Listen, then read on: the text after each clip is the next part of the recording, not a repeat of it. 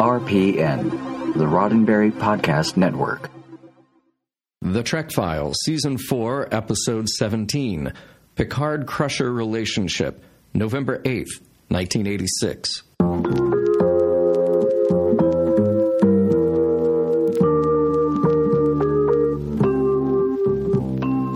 Welcome to The Trek Files, a look into the archives of Roddenberry Entertainment from the personal files of Gene Roddenberry.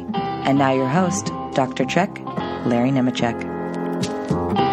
Welcome back, all you Star Trek fans, our Star Trek historians. Yes, all our canonistas, which I say lovingly. And, of course, all you Trekophiles spelled with an F. We have one of those what-if moments. Of course, the whole series is what-ifs, right? Look, Picard is a new series. It's coming down the pike, and it's a great time. It's always fun to look back at the roots of Next Generation. But some of them are especially tweaky, compared to others. And this week, we're going to look at... if I said we're going to look at the origin of the character of Crusher, different things might come to mind. But in the early think tank days of the Next Generation, in the late fall of '86, only one thing came to mind. If you said the character of Crusher, we only mainly thought of one particular person whose gender went back and forth in the early stewing days. Listen, take a listen to the sample here. Find us, of course, on Facebook at the Trek Files. Grab our sample document. It's one memo from Bob Justman to Gene Roddenberry in those early roots development days of Next Generation. A couple of surprising facets. So take a listen to this sample, and I'll be right back with this week's guest.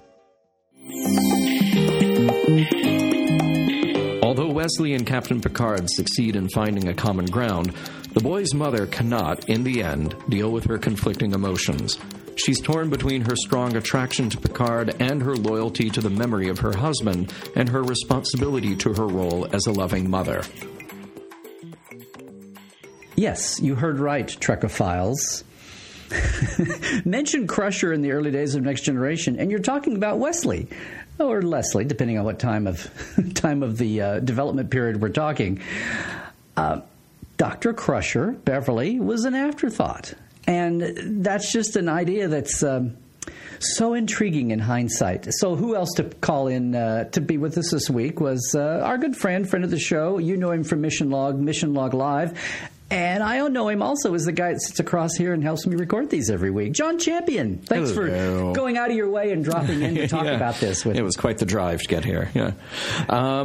This memo feels, for one page, to be a little bit of a minefield just because there's so much that changed with the characters, but you can also see the potential for some really bad decisions here. You really can. I mean, what's so interesting about the early development of any TV show is just you're trying to throw every idea out there and see what sticks. And you have to wonder... it is a brainstorm over months. It is, and that's what it has to be. Yeah, and you have to wonder, though, when you have something like this that's very succinct and very clear, which basically ends with, okay, get rid of the mother. How invested in this idea was Bob Justman? In turn, how invested in this idea was Gene Roddenberry? And who did it take to step up and say, this is probably not a great way to go with developing these characters. We should actually embrace and develop the character of Wesley's mother, a.k.a. Dr. Crusher, and make something out of her. There are some seeds of good ideas here that I wish they had followed, and then just some really terrible ideas that, in hindsight, we have to say, oh, thank goodness they didn't go there. Well, there's several levels to this. One of them is remembering that as the core group of how they would define the characters of the Next Generation, one of the driving forces was don't repeat the original series, don't repeat the original series. Even to the point of let's not just have a token Vulcan, and recreate that whole dynamic. They went out of the gate with not having a chief engineer, not having a chief medical officer. They really were trying to break up the paradigm of the roles, of the shipboard roles people would have. And in fact, it was early on. It was in the coffee table In fact, early on, it was in that realm of everyone sitting around the coffee table, the ship flying itself. We're not hunching over consoles pushing buttons. Gene was such a big advocate of this. It has to be a plateau. It has to be a paradigm beyond what we saw in the original series. Right. So you're already breaking up the tropes to avoid that repetition. And so people weren't even thinking about doctors and engineers. The other driving force here was that Wesley, was one of Gene's initial concepts. He wanted to show a bright young person. He really wanted to be a beacon to all the kids out there who were misunderstood and not, even though sadly in hindsight, Wesley became, the kicking dog of a lot of fandom, the way it developed. No fault of Will Wheaton eventually. Right. It was the writing. But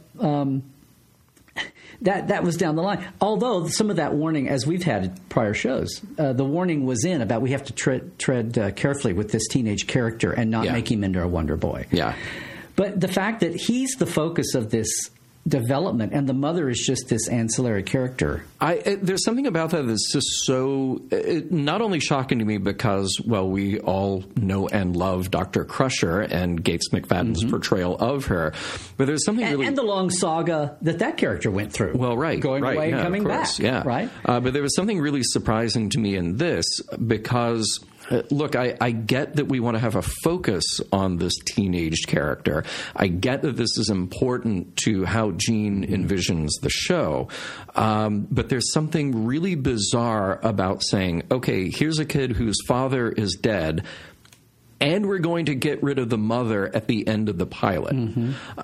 There's something almost really cruel about that to me. That here's a boy who is still dealing with this, and we're just going to say, well, we just like the way we can mess with the character and grow the series and stories that we can tell if we don't have the mother around. There's something really awful about that to me that takes away from the camaraderie and, yes, family that is Star Trek.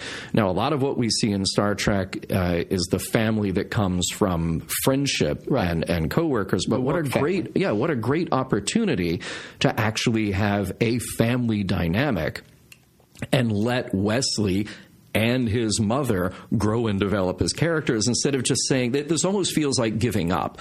Like, we don't really know what to do with this mother character. Let's just end it after 2 hours. Well, you got me thinking now. I'm really trying to put my mind into 1986. Look, flash forward 7 years. So much was beloved about DS9. Yeah. Having Jake and Ben Jake and his dad together. Sure. And I know a lot of, and I want to say that I want to echo what Ira says in the documentary and what you left behind. That dynamic, especially for African American fathers and sons, seems to be overlooked by TV historians when they talk about groundbreaking portrayals of African American families and other minorities on television. That really was a breakthrough that gets overlooked a lot. But even in that context, it's praised widely.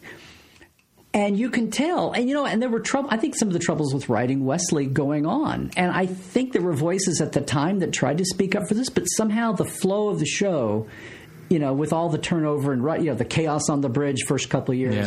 And by that time, Will was deciding that the best thing to do would be to move on after 4 or 5 years. But that was the soup, the mix, that some of that family dynamic that gets praised with the Siscos was a lost potential on Next Generation. Yeah, truly. But you see the roots of it are here. It's like that was never really considered, and maybe it was just 1986. Maybe it was just never a TV staple, a dramatic TV staple that was uppermost in people's minds as they put that together, because it really was a lost potential. Yeah.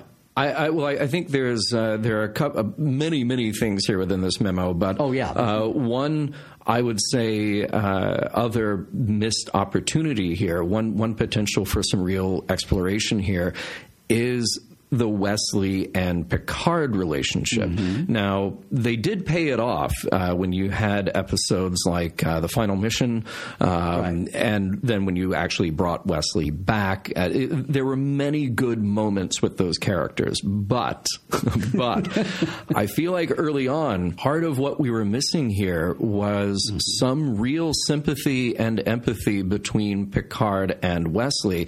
Look, as much as we can say in this memo and as much as we can say within the text of the show, well, Picard wasn't responsible for Jack Crusher's death. He tried everything that he could to help him, to save him. It didn't work out, and we only got a little hint of how that affected Wesley. And I'm sorry, but a 14, 15-year-old kid who lost his father, 6 years prior to that? I can't remember the exact age that they had established. The Stargazer's been gone for 10, 11 years. Okay, so it had to be at least 10 years or so. So he's 6 or younger. Right. And I think the date's been tied down, but for purposes of discussion, he's under 6, let's say. And what's strange to me is that the minute that you bring in Wesley, almost the minute you bring in Wesley, here's Picard with this real, there's a little bit of acceptance of the idea that there is a kid on board, but tempered almost immediately with, I don't want kids on the bridge. Even though Wesley's special, don't want him around, and shut up, Wesley, and this becomes kind of a joke and a meme. There still has to be a little bit of sympathy and understanding there. I would love to have had a moment earlier on where Picard could have actually opened up to Wesley about that, and Wesley could have expressed some certainly not hatred toward Picard, but some mixed feelings about the fact that he was there when his dad died. I would have loved to have had a moment like that with a much younger Wesley, first season, second season Wesley, to really kind of get this out in the open. I feel like there's a big missed opportunity for the growth of both of those characters. I also feel like we have a big dodged bullet here. I think there's several dodged bullets. Yeah. Go with that, Mr. I'm going to say that the other dodged bullet here is the Picard and Dr. Crusher, Wesley's mom's relationship. The flirtation that they have in an episode like The Naked Now is sweet. It's fun. It kicks off, a million lines of fan fiction. But I'm so grateful to this day that the only real depth we got of that relationship is actually in the finale, where we have a parallel universe where they got married and then divorced, and you just get to infer what happened. Well, you have the episode where they're mind linked. Yeah. Oh, right. And that was a payoff to and that was a payoff too. Yeah. But to the P/C crowd. But at least you don't have to go down that road, which has killed so many TV shows. Are they or aren't they? Will they get together? Won't they get together? The moonlighting. Moonlighting, or Lois and Clark, or any number of these where it really just, when it becomes the focus of the show, it kills it. Next Generation mercifully avoided that, gave you the little nuggets when they made sense and when they wouldn't overwhelm and overshadow everything else. So I'm glad that this memo sort of says, like, look, it is this very weird trope where you sort of say, like, she just can't handle it. I forget what the exact, Wesley's mother bids farewell to Picard and entreats him to protect and nurture her son.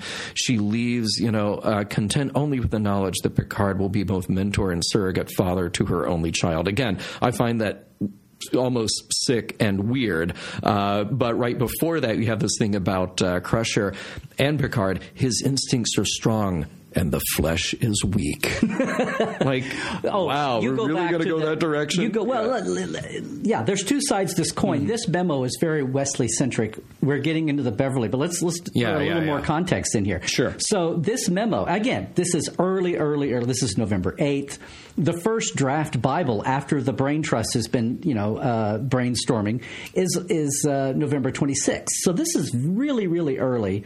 Wesley is the thrust. And if people are a little bothered, Picard has difficult choices to make. Number one, Wesley's emotional well-being is central to his ability to function as his mission's primary scientific human resource. So right, yeah. We got to remember, this is people screaming about the Wesley meme, that Wesley saved the ship. In the beginning, that was kind of part of the recipe. Yeah. They initially were going to have Wesley on board because he had developed this landing envelope that allowed you to beam into non-Class M planets with a force field, basically. I mean, that was going to be one of the new bits of the show, which went away. Right. They greatly toned down Wesley's, boy genius quality. Yeah. Even though anyone who watches the show would say that was toned down. Yeah. Right. But so you're reading this memo. It shows how early on in the strata of development it is. But that's what's driving this, that Wesley is the key. And you're talking about it was a waste to throw his mother away as a character and a dramatic potential. Mm-hmm. They didn't get, at the time, Wesley was the boy. Yeah. But here's it's a shame no matter what to lose a good, strong female character. And that just seems like the most obvious thing to work in here. Sidebar, halfway through DS9, when we were still pitching stories, I kept bugging me from day one. We talked about the Ciscos, and I know I'm switching slightly streams here to go to DS9. I kept going, what happened to Nog's mother and Rom's wife? Yeah. Did they divorce? Is she dead? Right. And I pitched a couple stories, and although they weren't picked up, you saw Ron drop in a couple of mentions. There was supposed to be a development late in the series. But that's an example of those kinds of things spring to mind. Yeah. But again, the other thing that strikes me about this is, and the light bulb does finally go off. And apparently, not in this document, but apparently it's David Gerald at one point that says, why don't we have the mother stay? And apparently she was going, the mother, she was going to be like a school teacher. She was going to be like a Keiko type character. And he said, why don't we have her be the doctor? Now we've combined. It was Beverly doesn't even show up with her own bio page until the final draft of the Writer's Guide in March. Right. There was a November 26th, a February 4th, and then a March 23rd. And not until that final one before casting is really going in earnest, that we have her defined as an actual character. She is going to because apparently the other thing about this whole memo is everything is a binary choice. Yeah.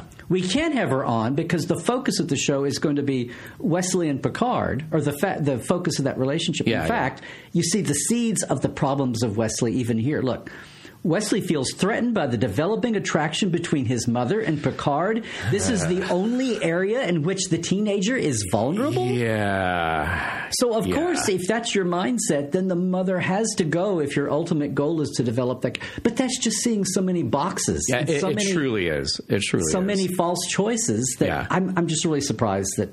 And maybe that was responding to Gene's enthusiasm for this character, and everybody around was affected by that was going to be one of the major impetuses of the show. Could be.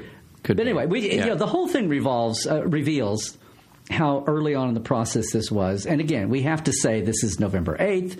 There's a lot more think tanking to go after this. Right. But it's funny to see, we're glad they brought back the mother, decided that she could be a mother and a doctor and a character. She didn't have to go away, into the sunset in the pilot. And I mean, it lays the groundwork for why so many lost opportunities, like in the character and all of Wesley, and also in the dynamic between mother and son. Yeah. What was so many missed opportunities? Yeah. Well, and it's just nice to see them at least try after this memo to avoid a trope that I've pointed out many times: the incredible number of orphans on Star Trek. Let's start to change that. If you're going to say that this Enterprise has some kids on it, how about they're okay kids who have a somewhat functional family life too? Right, and we've talked about this too, but would it have been a positive or maybe just as well pre-Buffy and in the state of development of characters had... the other thing that affected the development of Wesley, much less the mother dynamic here, and Picard, was whether the teenager would be a boy or a girl. Yeah. And it went back and forth. And I know in the casting sides went out in December, and it was Leslie then, not Wesley. Right. Now, we all know, our audience knows that you were among the many that read for Wesley as a child actor. And I want to say that was March of 87, early March of 87. Which would have been, and yes, by later Writer's Guides, they had gone back. Bob was a big... No, wait, I take that back. May I want to say it was early May of very 87. definitely decided to be a boy. Yeah. But again, Bob Justman was one of the voices that said, everybody has the teenage boy, let's have a teenage girl. Yeah. Which is awesome. Yeah. Again, especially in the era before Buffy, say. Mm-hmm. But what, in the hands of what came, is it just as well that we didn't do a double whammy on the character and have a potential of a female role model mishandled? Right. And that's the thing. That could very well have been mishandled on this show, given some of the attitudes on display here. Of like, what do we do? Well, we have to have her with a relationship. You know, her vulnerability will be boys or whatever. Yeah. I mean, there could have been a real mishandling of that until we got some writers, until the Ron Moores and the Jerry Taylors came along. Right. Renee Echevarria's exactly to handle that later. Who knows? Well, we are left with what we have and these snapshots of history and fascinating. It is fascinating. What could have been, and again, fortunately, what was not. And to show us the impact that Will Wheaton and Gates McFadden had on the characters, that we did wind up with what we did wind up with coming out of the gate like this. For sure. John, thanks again for stopping by. I know this is my pleasure. What a topic great one. Near and dear to your heart. Yeah, it truly is. What a great one. The Trek Files is produced by Roddenberry Entertainment. Executive producer, Rod Roddenberry. Additional production by Ken Ray. All of our documents and your chance to comment are available at facebook.com/The Trek Files. Now, for more great podcasts, check out podcast.roddenberry.com. And for more deep diving of Star Trek behind the scenes, visit Dr. Trek and Portal 47. That's me at LarryNemecek.com. Trek well, everybody.